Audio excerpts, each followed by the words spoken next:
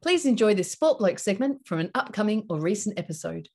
So, Stewie, I know we are both absolutely champing at the bit to talk about basketball this week. There's so much going on. Suspensions in the NBL, weird results in the NBL, weird all-star selections in the NBA thanks to K-pop influencers. And I've got some little bits and pieces and you've got some funnies. We're going to have some fun with this one tonight. We got some puns. Where do we start? Maybe should we just? We've got to talk about Matty Hodgson, don't we? We do. I suppose just a very, very quick overview of the NBL round before we get stuck into that. Yes, and good luck trying to find a form line. It is all over the shop. Well, this is it. Before I sort of start rattling them off, that was the very thing that I had sort of thought was that no team has really impressed me thus far as a standout.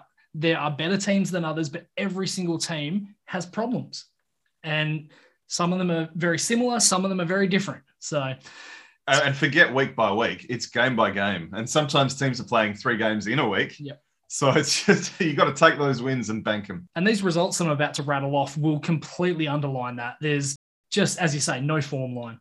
So there's 9 games. Melbourne 84 defeat Brisbane 82. Perth 94 beats Illawarra 80. Tassie 76 knocks off Adelaide 71. Illawarra 94 beats Cairns 75. The Phoenix 88 beat Brisbane 73. Adelaide 88 beats Melbourne United 83. Sydney 96 beats Perth 81. Tassie 83 defeats New Zealand 59. And then the shocker tonight, New Zealand 90 defeats Illawarra 67. So that form line thing can't be more embodied. Or Illawarra did not have a good weekend, did they? No, they did not. Like, as a Wildcats fan, I thought 2 out of 3 I'd be very happy with. I did not expect that only one loss to be Sydney. Well, no, and certainly not the way that it happened either. And indeed, that is the game we should have to talk about first because of the incident. Yeah, this is the big story of the week. I mean, there's been some great storylines, but unfortunately this one is a bit of a negative. One of the biggest brain farts of all time, I'd have to say. Yeah, not good at all. With Matty Hodgson. 7 minutes 7 left in the third quarter. We've still got no idea what caused this reaction, but Dejan Vasiljevic has kind of nudged Matty Hodgson a couple of times and said something to him. It's got to be what was said. And it could have been death by 1,000 cuts throughout the course of the match. Who knows? They might have been sniping at one another all match long. I haven't gone back and watched the footage, but it's definitely something that's been said. But you've also got to remember that Hodgson's not been able to come home to be with his partner, who they've got a brand new kid. Yes, well, so funny. So I was watching this with my girlfriend, and she's like, "What prompts that sort of reaction?" And I said, "Whenever that sort of stuff happens in the footy, and to a lesser extent other sports like basketball, I can almost guarantee someone has said your mum, your wife, or something to do with your kid." Yeah. So pretty much Hodgson's walked up to him without changing the look on his face. He's open face pushed/slapped Vasiljevic in the face. Yeah, I wouldn't call it a slap. Hey, it was almost like The second one was a bit of a slap. The first one was a push. It was almost like I don't know. I'm trying. There must be some video game character that does the open hands. I wasn't. It's kind of one of those. Right, you. And so it kind of looks like Vasiljevic has sort of egged him on to do it again. And sure enough, Hodgson's gone the full slap. Well, I don't know if I agree with that. I think he just stood up for himself. He's gone, mate, I'm not backing down. You just smacked me in the face. I've seen some stuff online where people have said that he had said, do it again. Yeah, okay. And so the Sydney players have obviously come in from all directions. It nearly spilt into the crowd. They were... See, that's interesting. To take that bait is really bad. It is. If that is what he said. Yeah, wow. Okay. So, yeah, the fact that it has pretty much gone into the crowd, though, that's what a lot of people are saying. Oh, that's the bad part, just as much as the slaps. Was there any real danger of the crowd getting involved, though? Well, also, whose fault was it that it went into the crowd? It's the Sydney players. Yeah, well, that's why a lot of the Sydney players were cited. Yeah. But, yeah, I don't know. Yeah.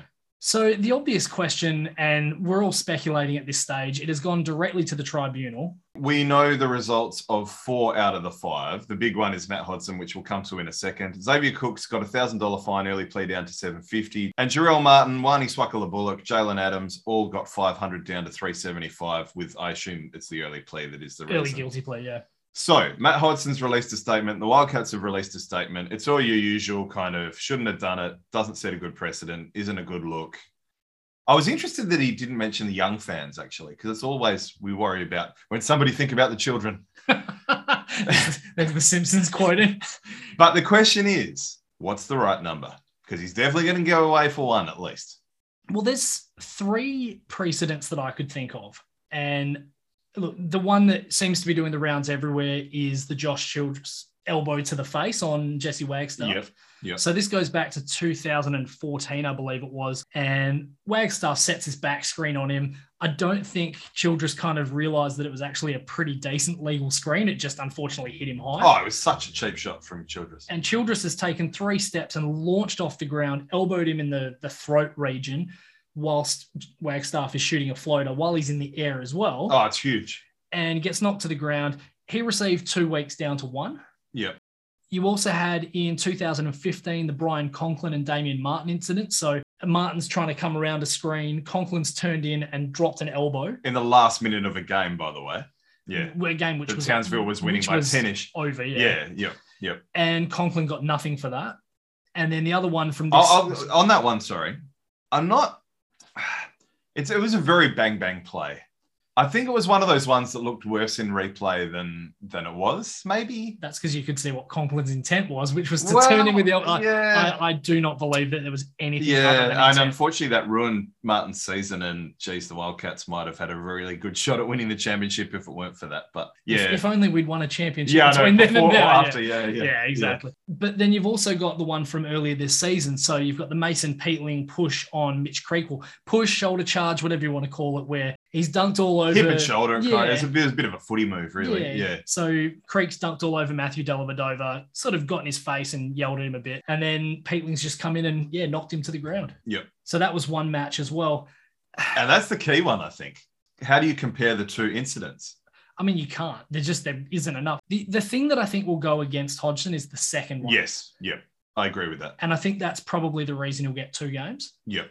I think it could be 3 down to 2 with an early plea. I think any more than 3, I think it should be 2, actually. Anything more than 2, I think, is outrageous. And okay, the 2014, 2015, that's a good 7-8 years ago now. So yes, they're precedents, but the league could argue times have changed. We're more worried about violence, this, that, and the other. So how much they can rely on those precedents, I don't know. I mean, you look at the 2 side by side. Childress's is worlds worse. Way worse. It's not even close. And he should have got a month probably for that minimum. Yeah. It's actually amazing he only got 1 game for that. Well, exactly. And go and check it on YouTube if you haven't seen it, because it's pretty bad. And this is where I think that precedent sort of almost looks better for Hodgson, is that, okay, yeah, it was 8 years ago, but that was 10 times worse. I think they'll distinguish based on time past, though. I think they will. And how much... 3 games is more than 10% of the season. Yeah. Do 2 kind of face pushes really deserve more than 10% of the season? Well, that's it. Vasiljevic played on. In fact, he barely looked like he got hit at all. He just had that look of like, really? Like, did you just do that? Like, that was... yeah. Well, he wasn't. Yeah, he wasn't injured. He just enjoyed antagonizing, and he knew he could take it further. Yeah. Yeah. We like to reflect rather than speculate, but the punishment is going to come down in the next day or so, probably before we release this episode. So we'll reflect on it again, but we had to talk about it. So we were either right or incredibly wrong. Yes, indeed. Yes. Yeah. Now, looking at this game as a whole, it kind of outlines a number of problems for Perth. And I sort of said at the top that this whole round just showed me how many teams have various different problems. Yet another poor start highlighted by the 2 most glaring issues with this team right now: rebounding and transition defense. Yep. No power forward. No traditional power forward. Yep. 47-31 rebound advantage for Sydney, which, Sydney's a decent rebounding team, but they're certainly not the sort of team that should be, nearly 50%. Well, both Martin and Cooks got in foul trouble. So 2 of their biggest guys, by the way, again, no Jordan Hunter, so they're missing height. Yep. Yeah. They smashed on the boards. Yeah. And this is the thing. All the turnovers, they all led to a lot of really easy transition baskets early. The transition defense, as I said, was woeful early. So once again, the Cats playing catch up. I think it's the 4th or 5th straight game with a double-digit deficit in the first quarter. Okay, they made a comeback late, got within 4 early in the 4th quarter, and it kind of looked like the Violet Crumbles were rearing their ugly heads yet again. And funnily enough, the Hodgson incident did kind of inspire the Wildcats to wake up a little bit, didn't it? Majuk took and hit his first 3-pointer of his career. Yeah, that was huge. Yeah. Career, was it? Well, career. Okay. Yeah. So, but this is the thing, like relying on those comebacks every single game, it's dangerous. Well, especially when you're playing all your games on the road. Yeah. You're going to run out of steam. Now, one of the other things I'm sort of noticing is that a lot of Perth's losses and the teams that are running Perth close are teams that have defensively aggressive guards. So Wani Swakala Bullock, he won't get a heap of praise, but man, he made Bryce Cotton work so hard. Oh, he will from me. I was devastated when the Wildcats lost him. Yeah. Very handy backup point guard. Very handy. Like if you look at the box score, okay, Cotton scored 20, took him 17 shots to do so. In this theme of what'd you miss? We missed mentioning his 150th game, by the way. Ah, true. And what a start to a career it has been. Not bad. Yeah, not a spectacular game, this one. No. And then looking at the other losses this season, we had a loss to Brisbane, loss to Adelaide, Nathan Sobey and Sunday Detch. Yep. Two of the better perimeter defensive players out there, guys who go and get it. So this is kind of a thing that we're seeing is that a lot of teams are throwing these really aggressive guards at Bryce Cotton and it kind of throws him out. You could say ditto the likes of Xavier Cooks with the work that he did on Vic Law. 16 shots for 20 points. The stat line won't show it, but I think he actually probably played Law to pretty close to a tie. Yeah. No. I thought he did some good things. The foul trouble is what hurt him. Yeah. And then obviously Jalen Adams was spectacular. Oh, he's a very strong MVP candidate. Yeah, the trajectory up has been massive. He's had a great couple of weeks. And I think the thing that impressed me the most, the 30 points is really impressive, but I think it was the 9 assists.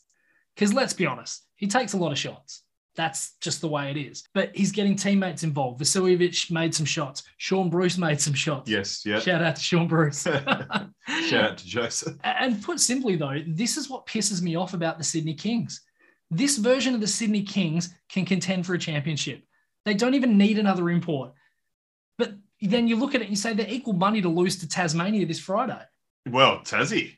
Yeah, winning games. How good was Scott Roth and the crowd? Well, yeah, we will talk about Tassie. So good. We will talk about it. Yeah. Sydney need this effort week in, week out, no matter who they're playing. We've already seen that, Tassie will out-effort teams as well. So of course. That's one of the things that they have to rely on. Yeah. So if they go into that game half-assed, it could be on. Could be on. Oh, of course. A couple of other issues for Perth as well. I mean, going back to the rebounding, it's going to be even harder without Hodgson for a couple of games. Okay, Hodgie hasn't had a great season so far.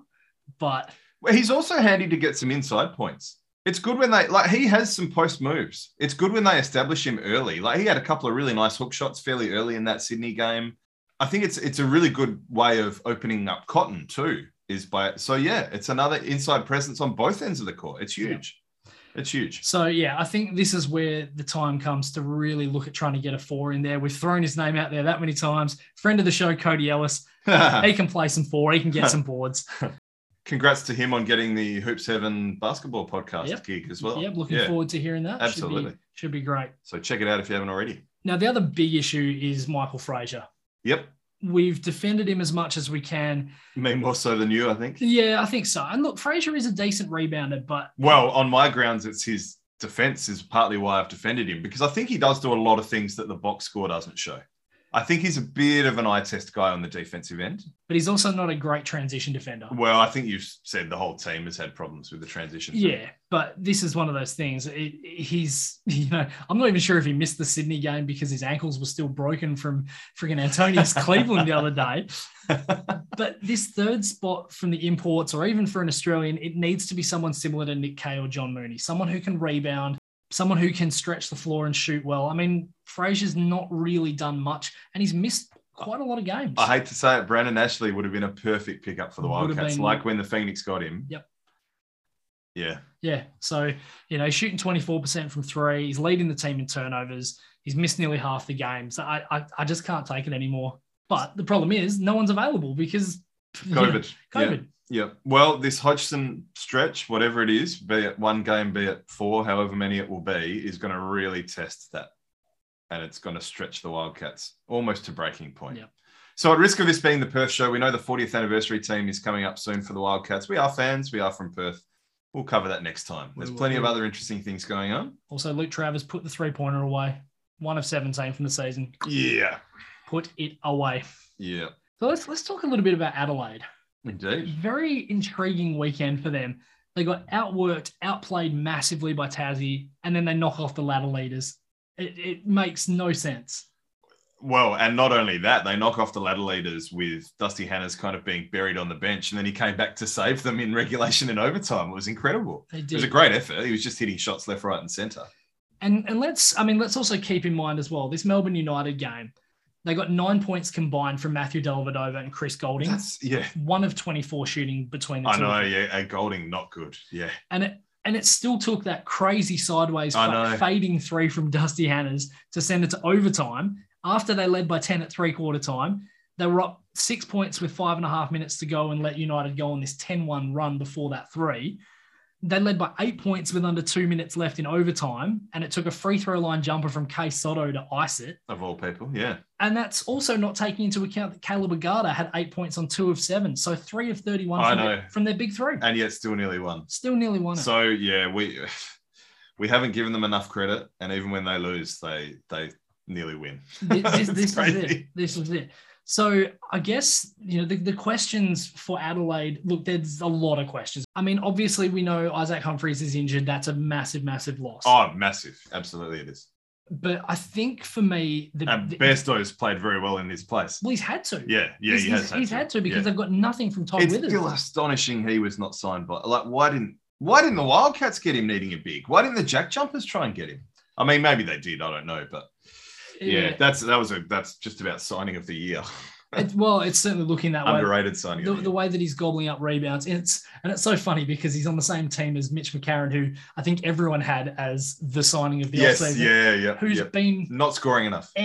But again, he's very much an eye test guy. He's very much like Damian Martin. These players that if you look at the box score, you might go, but if you watch the game, you're like, he had a pretty good impact. So for me, look, the issue is obviously still with the imports. Todd Withers, he looked good against United, 17 points before he fouled out. He's not terrible. He's just streaky. That's the problem. But he had 3 points and 4 rebounds against Tasmania the game before. 6 of their 10 games so far, he's failed to reach double figures. Hasn't had more than 5 rebounds in a game since the second game of the season. Well, he embodies the whole league in a sense. Consistently inconsistent. There's no form line. Crappy teams are beating good teams. Good teams are like...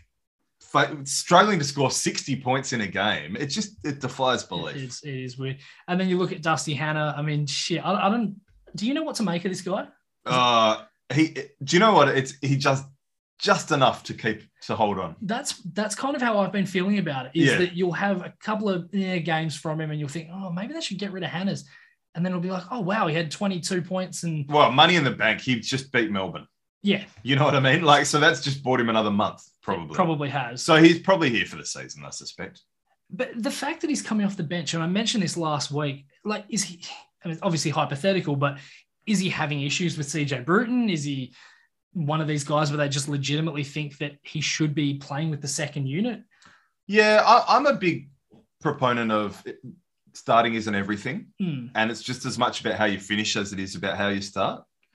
So you can still get good minutes off the bench. So I don't think that's necessarily... I mean, that is maybe a good coaching strategy to try and get him going, to get him being that number one guy with the second unit. So I don't have a major problem with that. Yeah.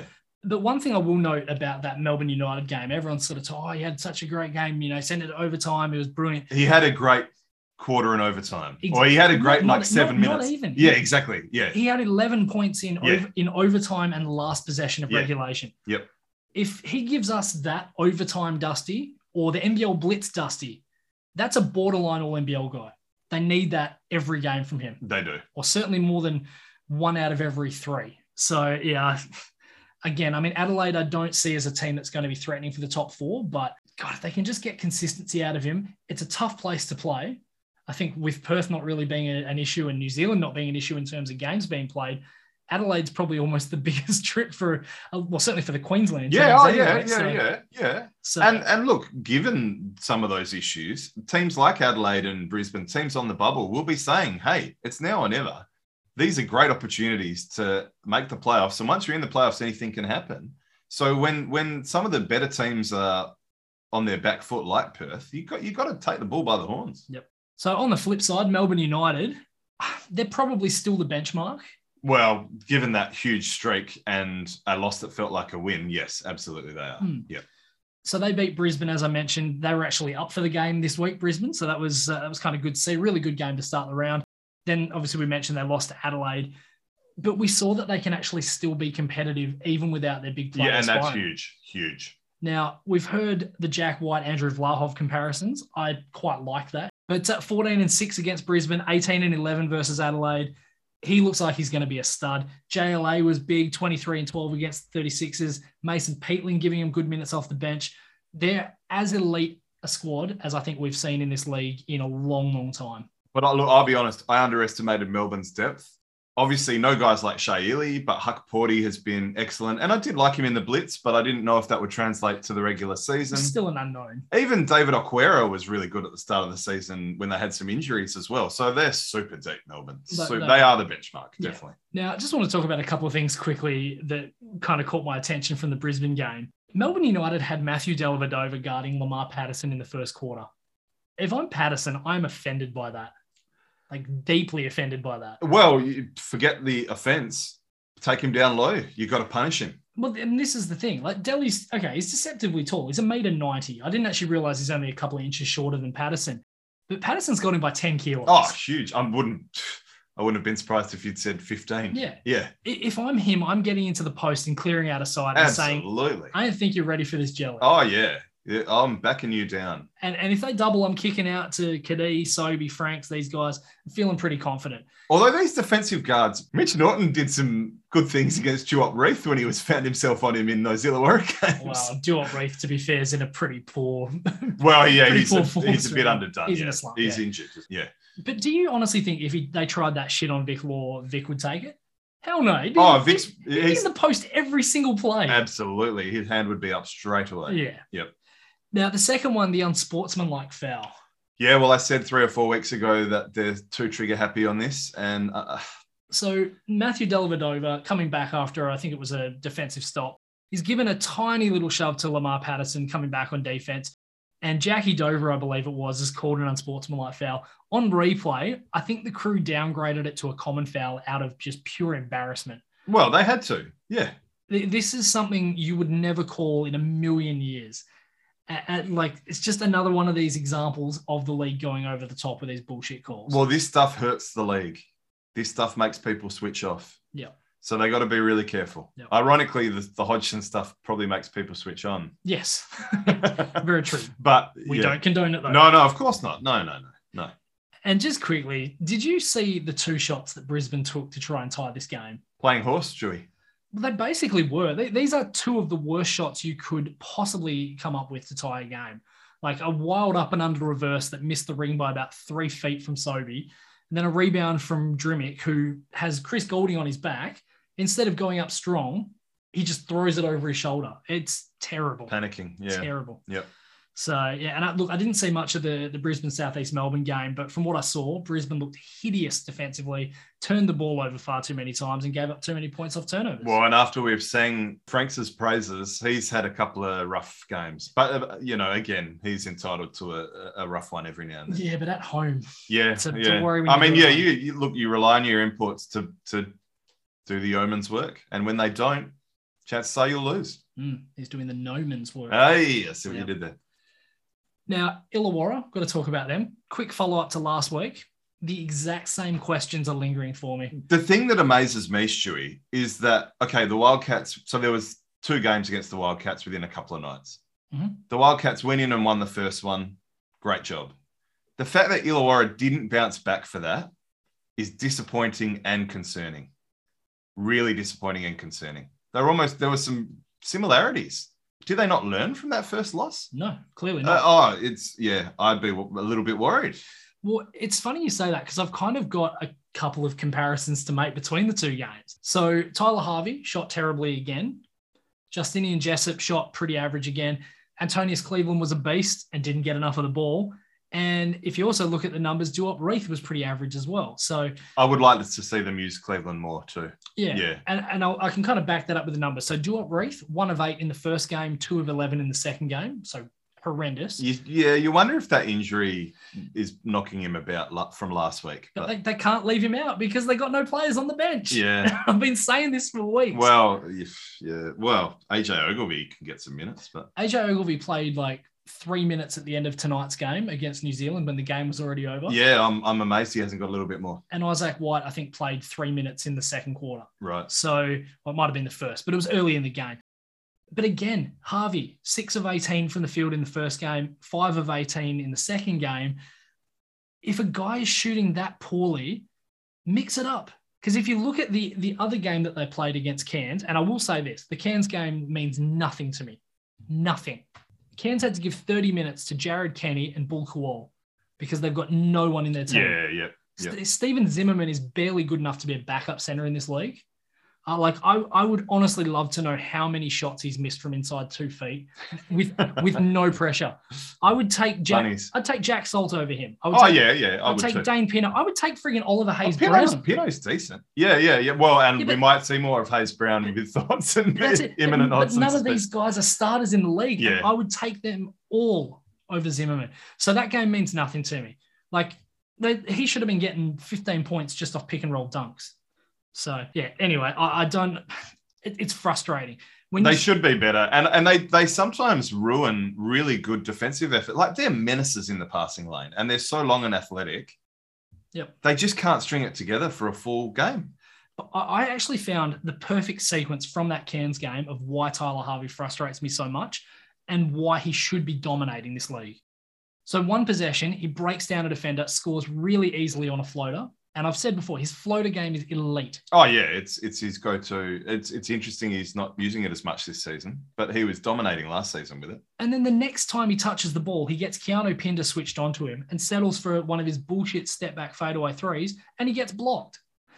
And then to make matters worse, Pinder, 3 seconds later, gets a breakaway dunk because he doesn't get back on defense. So, that's the sort of thing where I look at and I think Illawarra should be dominating. Well, and Gorge wouldn't put up with that shit. Or shouldn't. Well, but he is, though. Well, I mean... Because he's not... Because he said 2 games ago, I'm going to mix up, I'm going to I mentioned it. Guys. Yeah.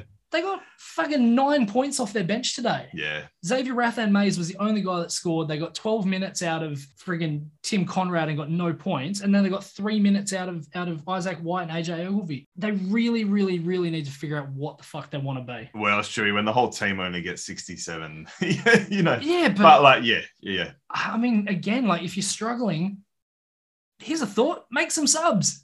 Get some of those bench players in, get some energy, guys that want to prove that they belong on the court there. I don't understand it. And put it in Cleveland's hands more. Yes. And more often. Absolutely. Yep.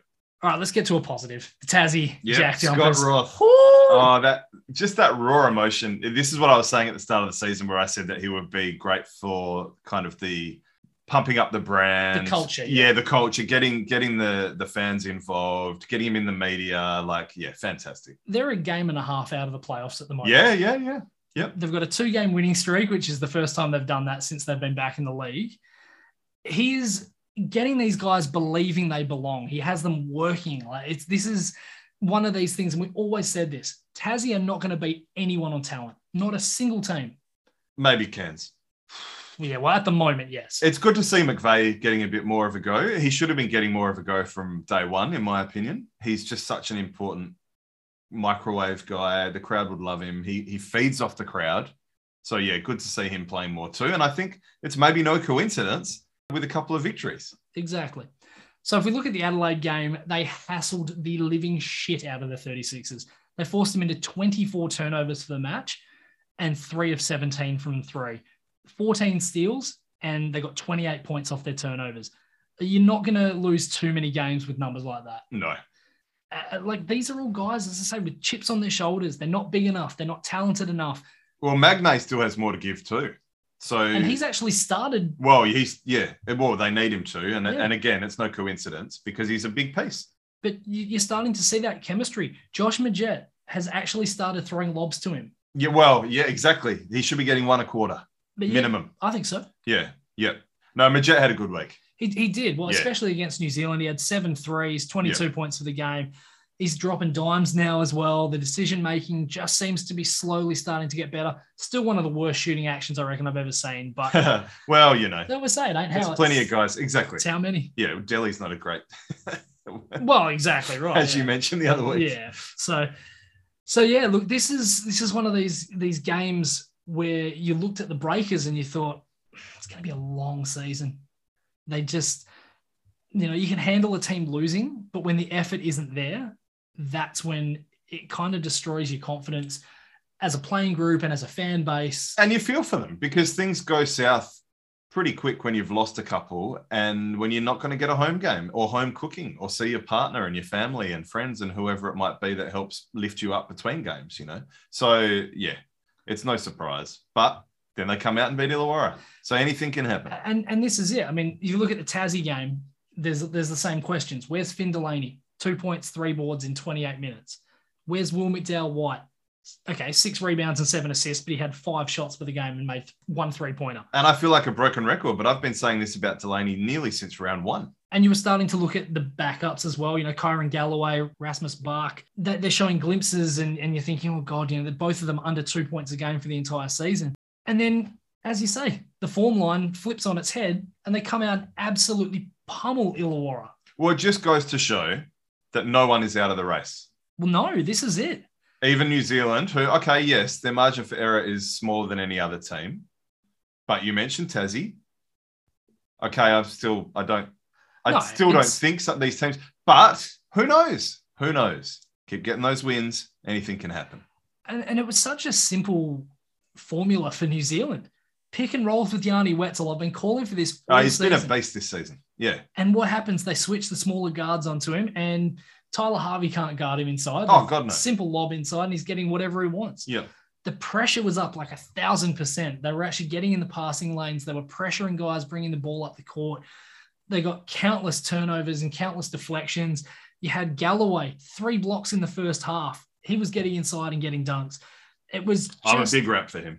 Even Jiang looked interested. He hit a 3 early in, I think, the third quarter, pumped it up to a 20-point game. Well, you know he's going to launch him. That's all he does. Yeah, and then Will McDowell-White showed up. So this is one of these things where, again, you say if this team in New Zealand can put in the same sort of effort that Tasmania does, they can make some noise. They just haven't seen it so far.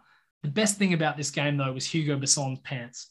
Well, I say pants, his shorts. I didn't see it. He was wearing John Stockton shorts. He's been in the news. Well, yeah. Yeah. Mm. So we'll just say he was wearing Bessons then. Yeah.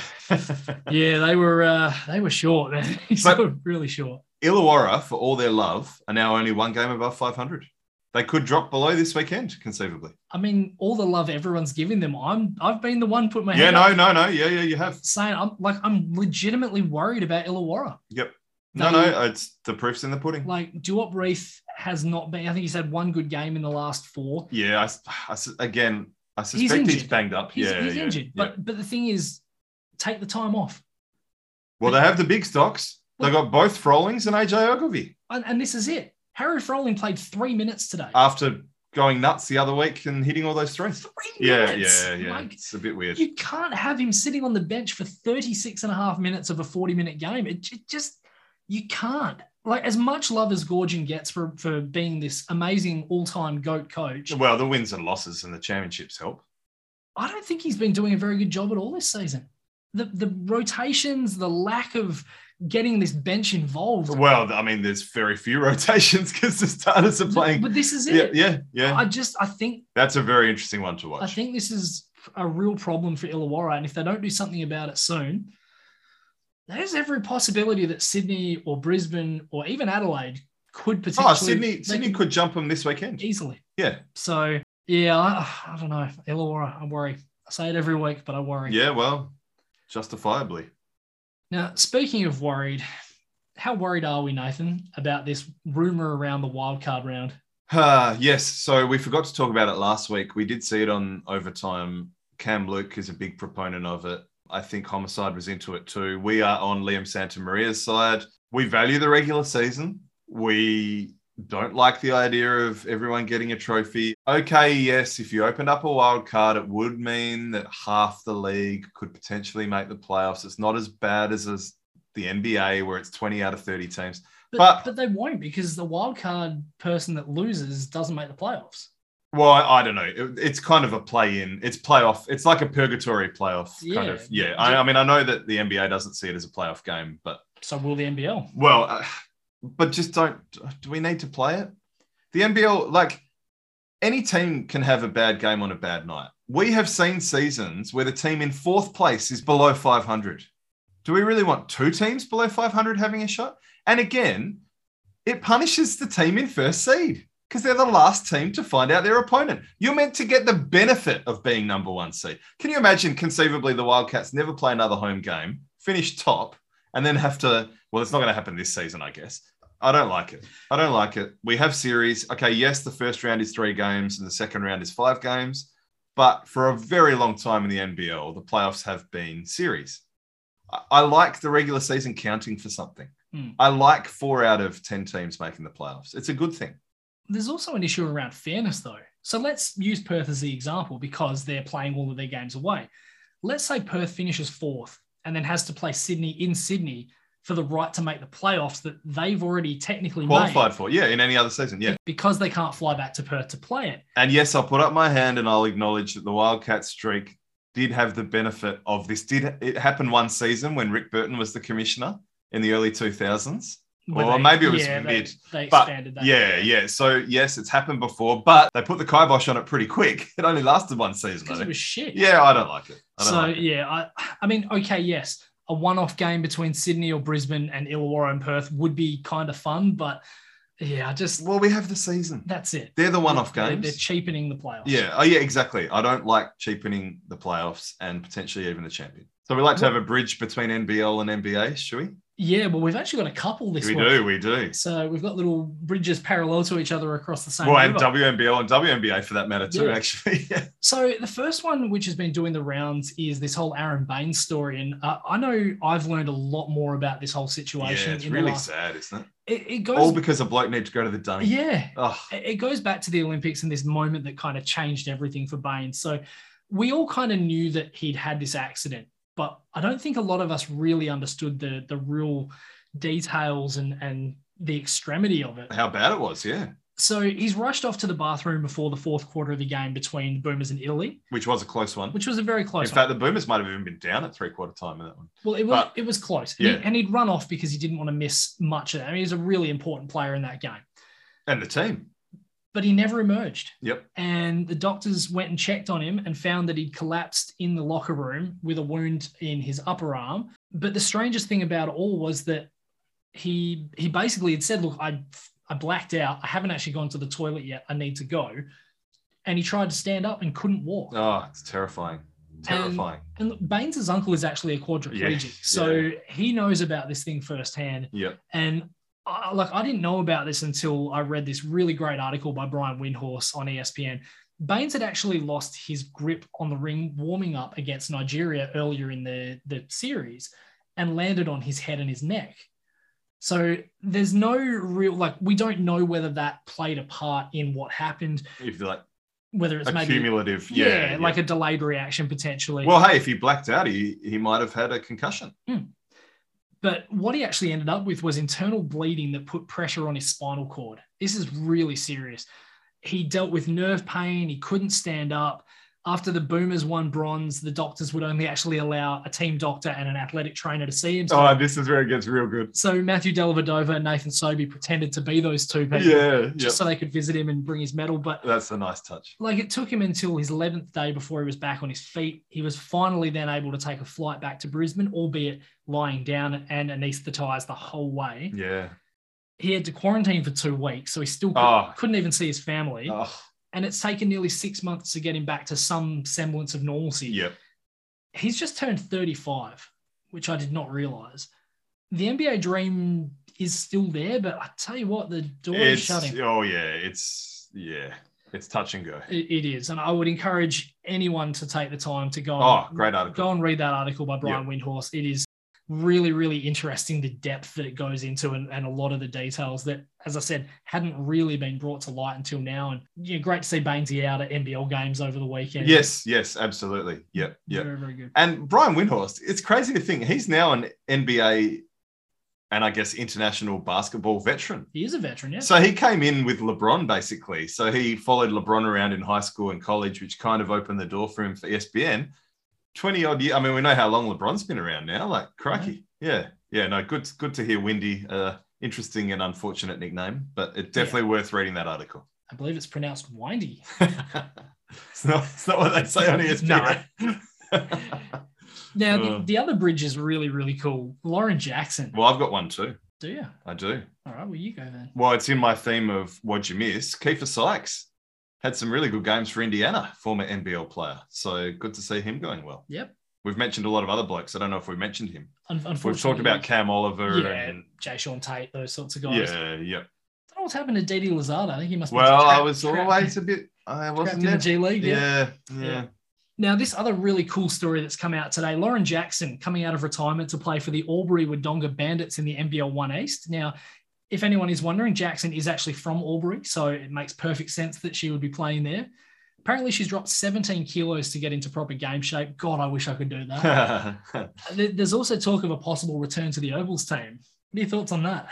Oh, look, I don't think age matters. I think if she's good enough to play, just like this is how I feel about Paddy Mills. If he's still good enough to play at the next Olympics, if he's good enough to play at the following Olympics, I don't really mind. Like, if she's good enough, and obviously we may never see Liz Cambage again in an Opals jersey. So, yeah, if she's good, great. I love it for Opals basketball. I mean, she's a national treasure. She ran the American, well, I say she. The Opals ran the Americans close in a couple of Olympics led by her. Liz Cambage, she's done with the Opals. There's no way she's coming back. It's very hard to see her coming back from here, yeah. So for me, I love not just the fact that she's a great addition as a player, but also an amazing mentor for Ezzy Magbagor. Yep, absolutely. She continues to develop into a superstar. Lauren can teach her post moves, help her refine her jump shot. The professionalism stuff, yep. Yeah, and just continue to dominate defensively. So I hope she plays till she's 50. Yeah, I don't have a problem with that. If she's still, I mean, it's a brave new world. Tom Brady only just retired in his, nearly late. Is it confirmed? Well, yes, it is. Actually, I know it is. I'm just taking the piss. So let's get into some NBA, Nath. The All-Star starters have been announced. Yeah, as I mentioned at the top there, a J-pop sensation has helped get one of them in controversial. Yeah. Do you want to go through, I guess, the obvious ones first? Yeah. So the Eastern Conference, really straightforward. Front court guys, Joel Embiid, Giannis Antetokounmpo, Kevin Durant, and then Trae Young and DeMar DeRozan in the backcourt. I would fight anyone who challenges that five. Yeah, and obviously Durant's unfortunately injured, but of course, I mean, open and shut case. Yeah. Like, you could make the smallest of small cases for Jason Tatum, but who are you going to drop? No. Yeah. No one. No. So, yeah, I think that's pretty straightforward. Yeah, okay. I know their record isn't spectacular, but there's a big bunch of teams in the East. Not much separates pretty high from pretty low. I wonder if some of that Tatum Brown stuff is a bit overblown. But yeah, no, you can't argue with those three at all. No way. Not even close. In the West, so the backcourt, pretty straightforward. Ja Morant and Steph Curry. I think that makes sense. Two guys that of course. Probably top 10 in the MVP. Yeah, absolutely. And then the front court, Nikola Jokic, LeBron James, and Andrew Wiggins. And here's where J-pop comes in. Yeah, this was really weird. So K-pop star Bam Bam. Oh, sorry. I've been saying J-pop. J-pop, K-pop. I listen to metal. I don't know what the fuck this is. Korea, not Japan. Yeah, okay. Yeah. Anyway, I didn't. That will come off as racist. It's not racist. It's just because I don't give a shit about that music. It was a typo. Yeah. Okay. Yeah. So, yeah. In my brain. Well, the K and the J are right next to each other. Okay, but I'm not reading off notes, but yeah, okay. Anyway, so there's this K-pop star, Bam Bam. He's tweeted his support for Wiggins and received 68,000 likes while being retweeted 40,000 times. Yeah. The power of the K-pop community is apparently just insane. Oh, and he's done his job. So I don't have a problem with him because he's been brought on board to be a team ambassador. So that's fine. The problem isn't with him. The problem is with the system. Because it's really interesting. So I don't know if you heard, but I was listening to the Low Post and he was talking to, I want to say Kevin Pelton. And they were kind of talking about fringe all-star guys. And Pelton mentioned Wiggins and like Lowe shot him down like in his tracks. He's like, no, don't even go there. He absolutely does not deserve to be in the team, let alone the starting five. And he actually favored DeJounte Murray. But yeah, so that's what makes it even more interesting. Like, forget starting five. A lot of the experts are saying he shouldn't even be in the team. And he's had a good season. Yeah. He's not a terrible player. But is he an all-star? But this is the thing. If you look at his numbers, I mean, he's averaging, I think it's 18 points, maybe 4 rebounds and a couple of assists. DeJounte Murray's at 19, 8 and 8 at the moment, I think it is. Yep, so, getting steals and blocks too and shooting at a decent clip. Yep. Yeah, and look, Wiggins has been a lockdown defender this season. He's been really, really good as a two-way player. Yeah. But Murray's a better defender too. Yeah, and but maybe it's the record, but yeah. But it's not even Murray that comes into the equation as far as the starting gig. No, yes, this that's is a different the thing. Yeah. for me, there's only one option. It's Karl Anthony Towns. 24 points a game, 9 rebounds, 3 assists, a steal and a block, 50, 40, 80 clip he's shooting as well. Far superior numbers in all of those counting stats to what Wiggins has. The only thing that Wiggins leads is 3-point shooting, and he's only just got him there. Like, Towns is a 7-footer and he's shooting 40.5% from 3. And we've talked about it before, what he's gone through with multiple family members dying of COVID. He's had a really impressive season. He has. Yeah. And I hate that the fans get to vote because so many of them are just these fucking idiots that vote for whatever bandwagon team. Oh, of course. Like a prime example, going back to 1994, BJ Armstrong voted in as the starting guard. He was the leading vote getter in the Eastern Conference for guards. Yeah. Ahead of Mark Price, ahead of Isaiah Thomas. Oh, there's a myriad of guys. And this is the thing. Isaiah Thomas and Joe Dumas didn't even make the East squad while fucking BJ Armstrong was starting because everyone hated the bad boys. I think this is yet another example of why they need to drop the percentage that the fan vote counts for. Okay, it's fun. Yep. But, I mean, look what happens. You've got a guy, and don't get me wrong. Even some of the player votes were fucked up, to be honest. Like, guys that have been on 10-day contracts have got a vote. Yep. So, I don't know, maybe it should all be coaches and media. Look, do you know the one positive I will say for Wiggins? The All-Star game is a perfect kind of game for him. He's dunks, he's a guy who dunks really well. He shoots, and he shoots the 3 really well. Yeah. So he's going to have a blast. And He's going to. He'll make the most of it. Yeah. But the system. But the thing is, like, if they were happy to push Zaza Pachulia out when he was involved in that crazy, remember when everyone in Georgia and all the Warriors fans were voting for him? It was like 2015 or something, or 2016. Well, I think there was enough of a groundswell for people to get on their bikes and vote for other people to push him out of it. So it was done by legitimate means. But It's a worry. And look, I really hope that somebody really worthy, like a DeJounte Murray or potentially a Shai Gilgeous-Alexander. Or in the East, a guy like DeMar DeRozan. Great to see him in the team, in the starters. Yep. Fantastic. Yeah. You just hope that guys that are legitimately all-stars this season don't miss out. And if there are some big snubs, like, as I said, there's always snubs. This is the thing. But if you put in a guy who doesn't deserve to be there, there's got to be multiple snubs. That's what I'm saying. If somebody like a Murray or a Gilgeous-Alexander or a Zach LaVine or one of those guys misses out somehow, and Wiggins is in, that's when it's going to really cause an uproar. But congratulations to him anyway. Like, well played. I do wish we had a little bit more time to talk about this one, Nath, but geez, we've got to very quickly mention one of the craziest games, certainly of this season, but certainly also of probably the last decade. And the cardiac kids, because they've done it multiple times this season. So the LA Clippers, without Paul George, without Kawhi Leonard, without Marcus Morris, and basically without Serge Ibaka, trailed Washington 66-31 in Washington and won the game. It's nuts. It doesn't make any sense. This is after Washington was on the wrong end of that coach touch controversy with Brooklyn too. Yeah. And what makes this even crazier is that they were still down by 7 points with 20 seconds left. And they somehow managed to I saw it on SportsCenter. Make this comeback in the last 20 seconds. And a 4-point play to Luke Kennard.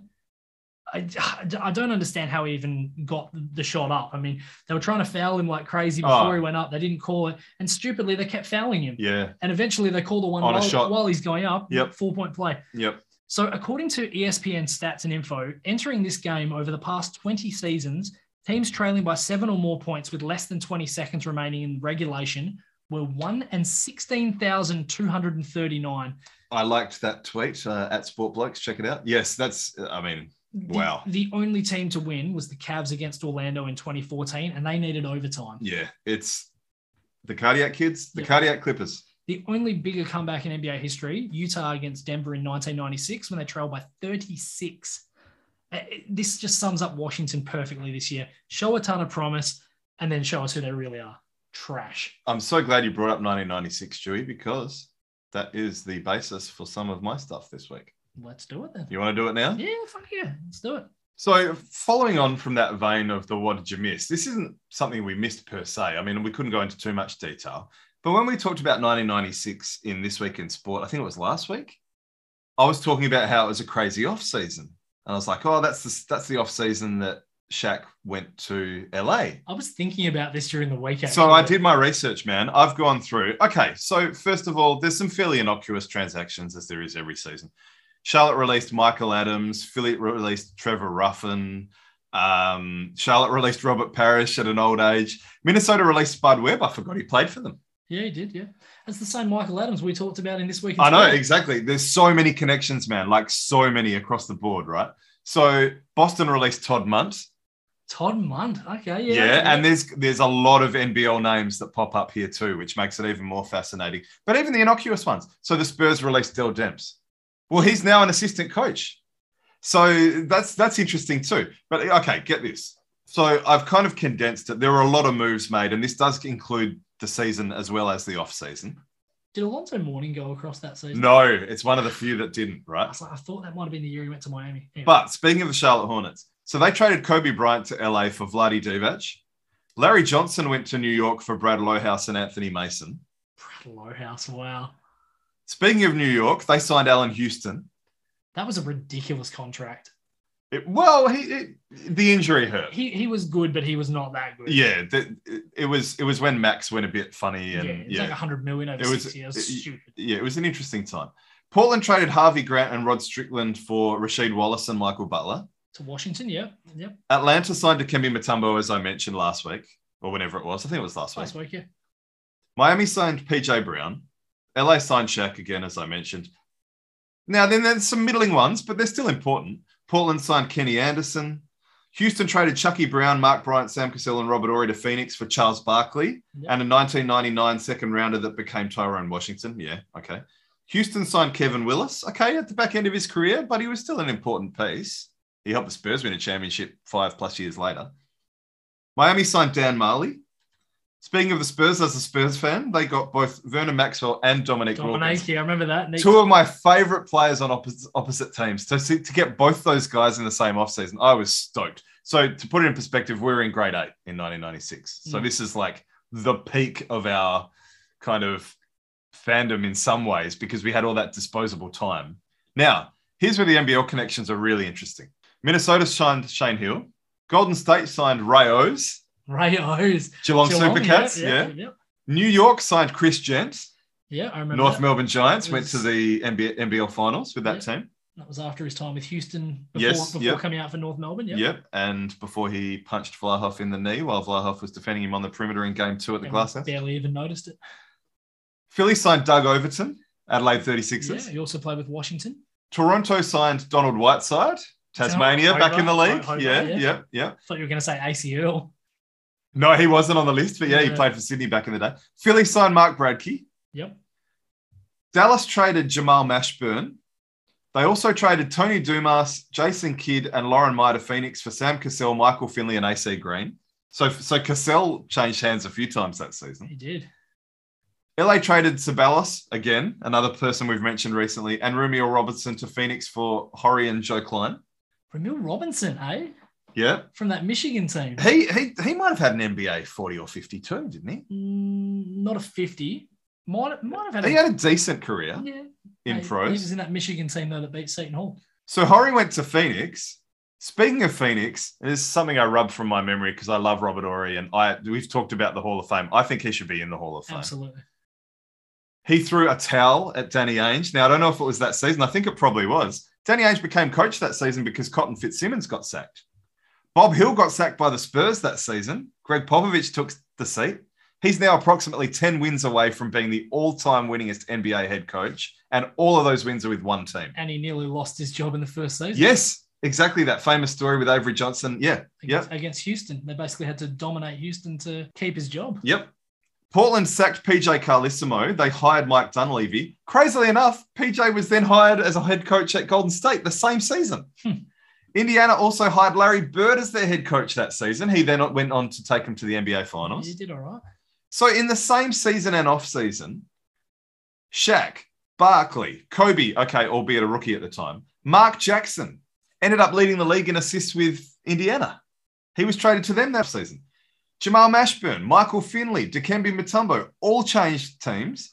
And even the transactions like PJ Brown, Chris Gatling, I mean, he was an all-star. He was an all-star. He was traded to Dallas. Yep. So what a crazy season and off-season that was as far as player movement was concerned. And again, all those connections between what we've been talking about and all those NBL connections too. Not just import players, Bradkey and Hill. Crazy. Kind of makes this season's trade deadline look like a piece of shit so far. Well, often the deadline is a piece of shit. Hmm. Yeah. And we'll talk about that when it happens very soon.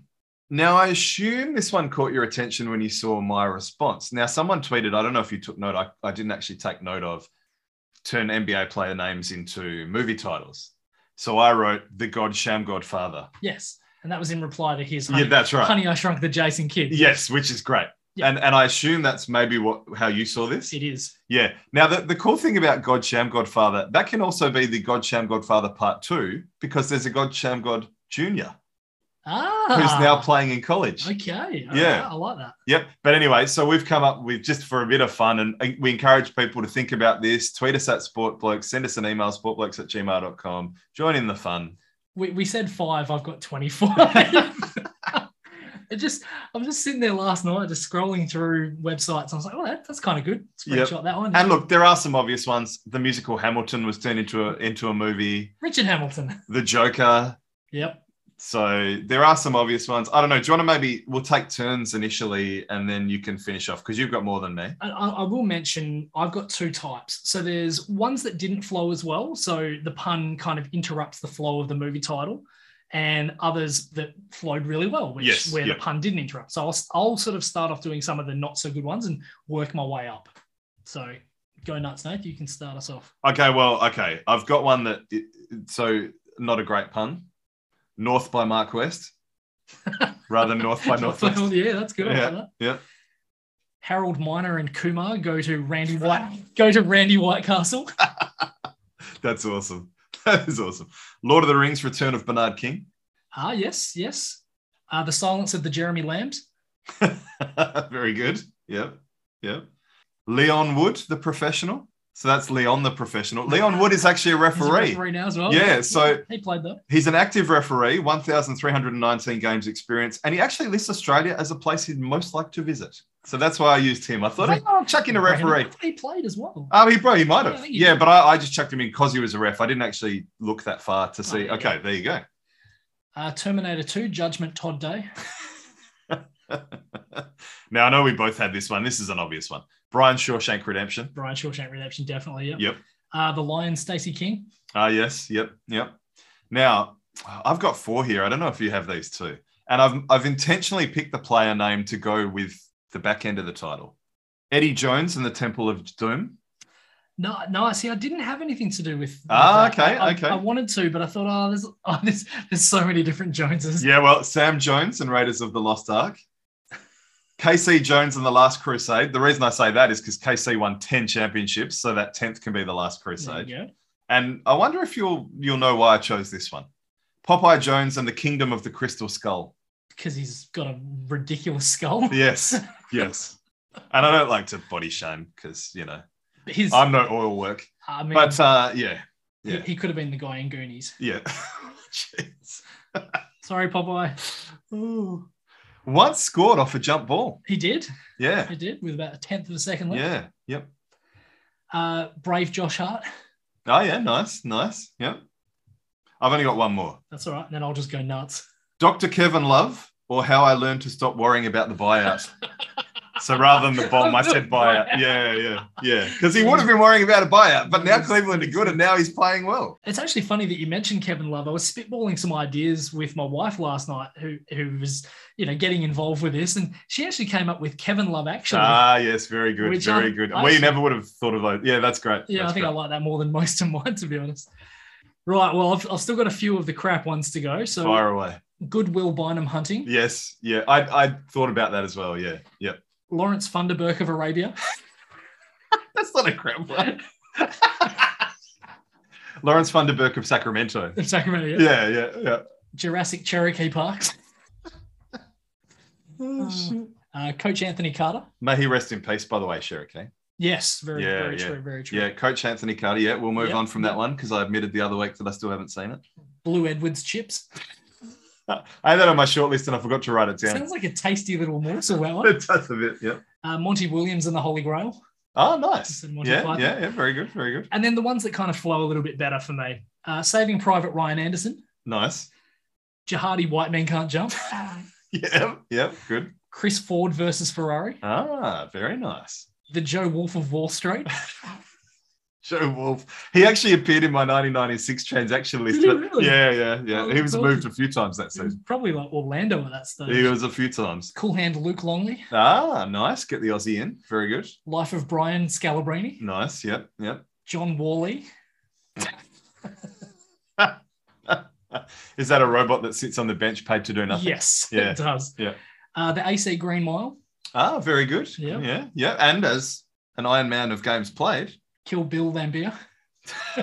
many people Many would have been. people. Yeah, that's good because of the player. That was why I chose Yeah, that that's one. excellent. That's excellent. $1 million Baby Davis. Nice, nice. Yep. He would have $1 million exception, Baby Davis. Yeah. And then look, the two that I like the most, and I don't know if you'll agree with me, but I quite like these two.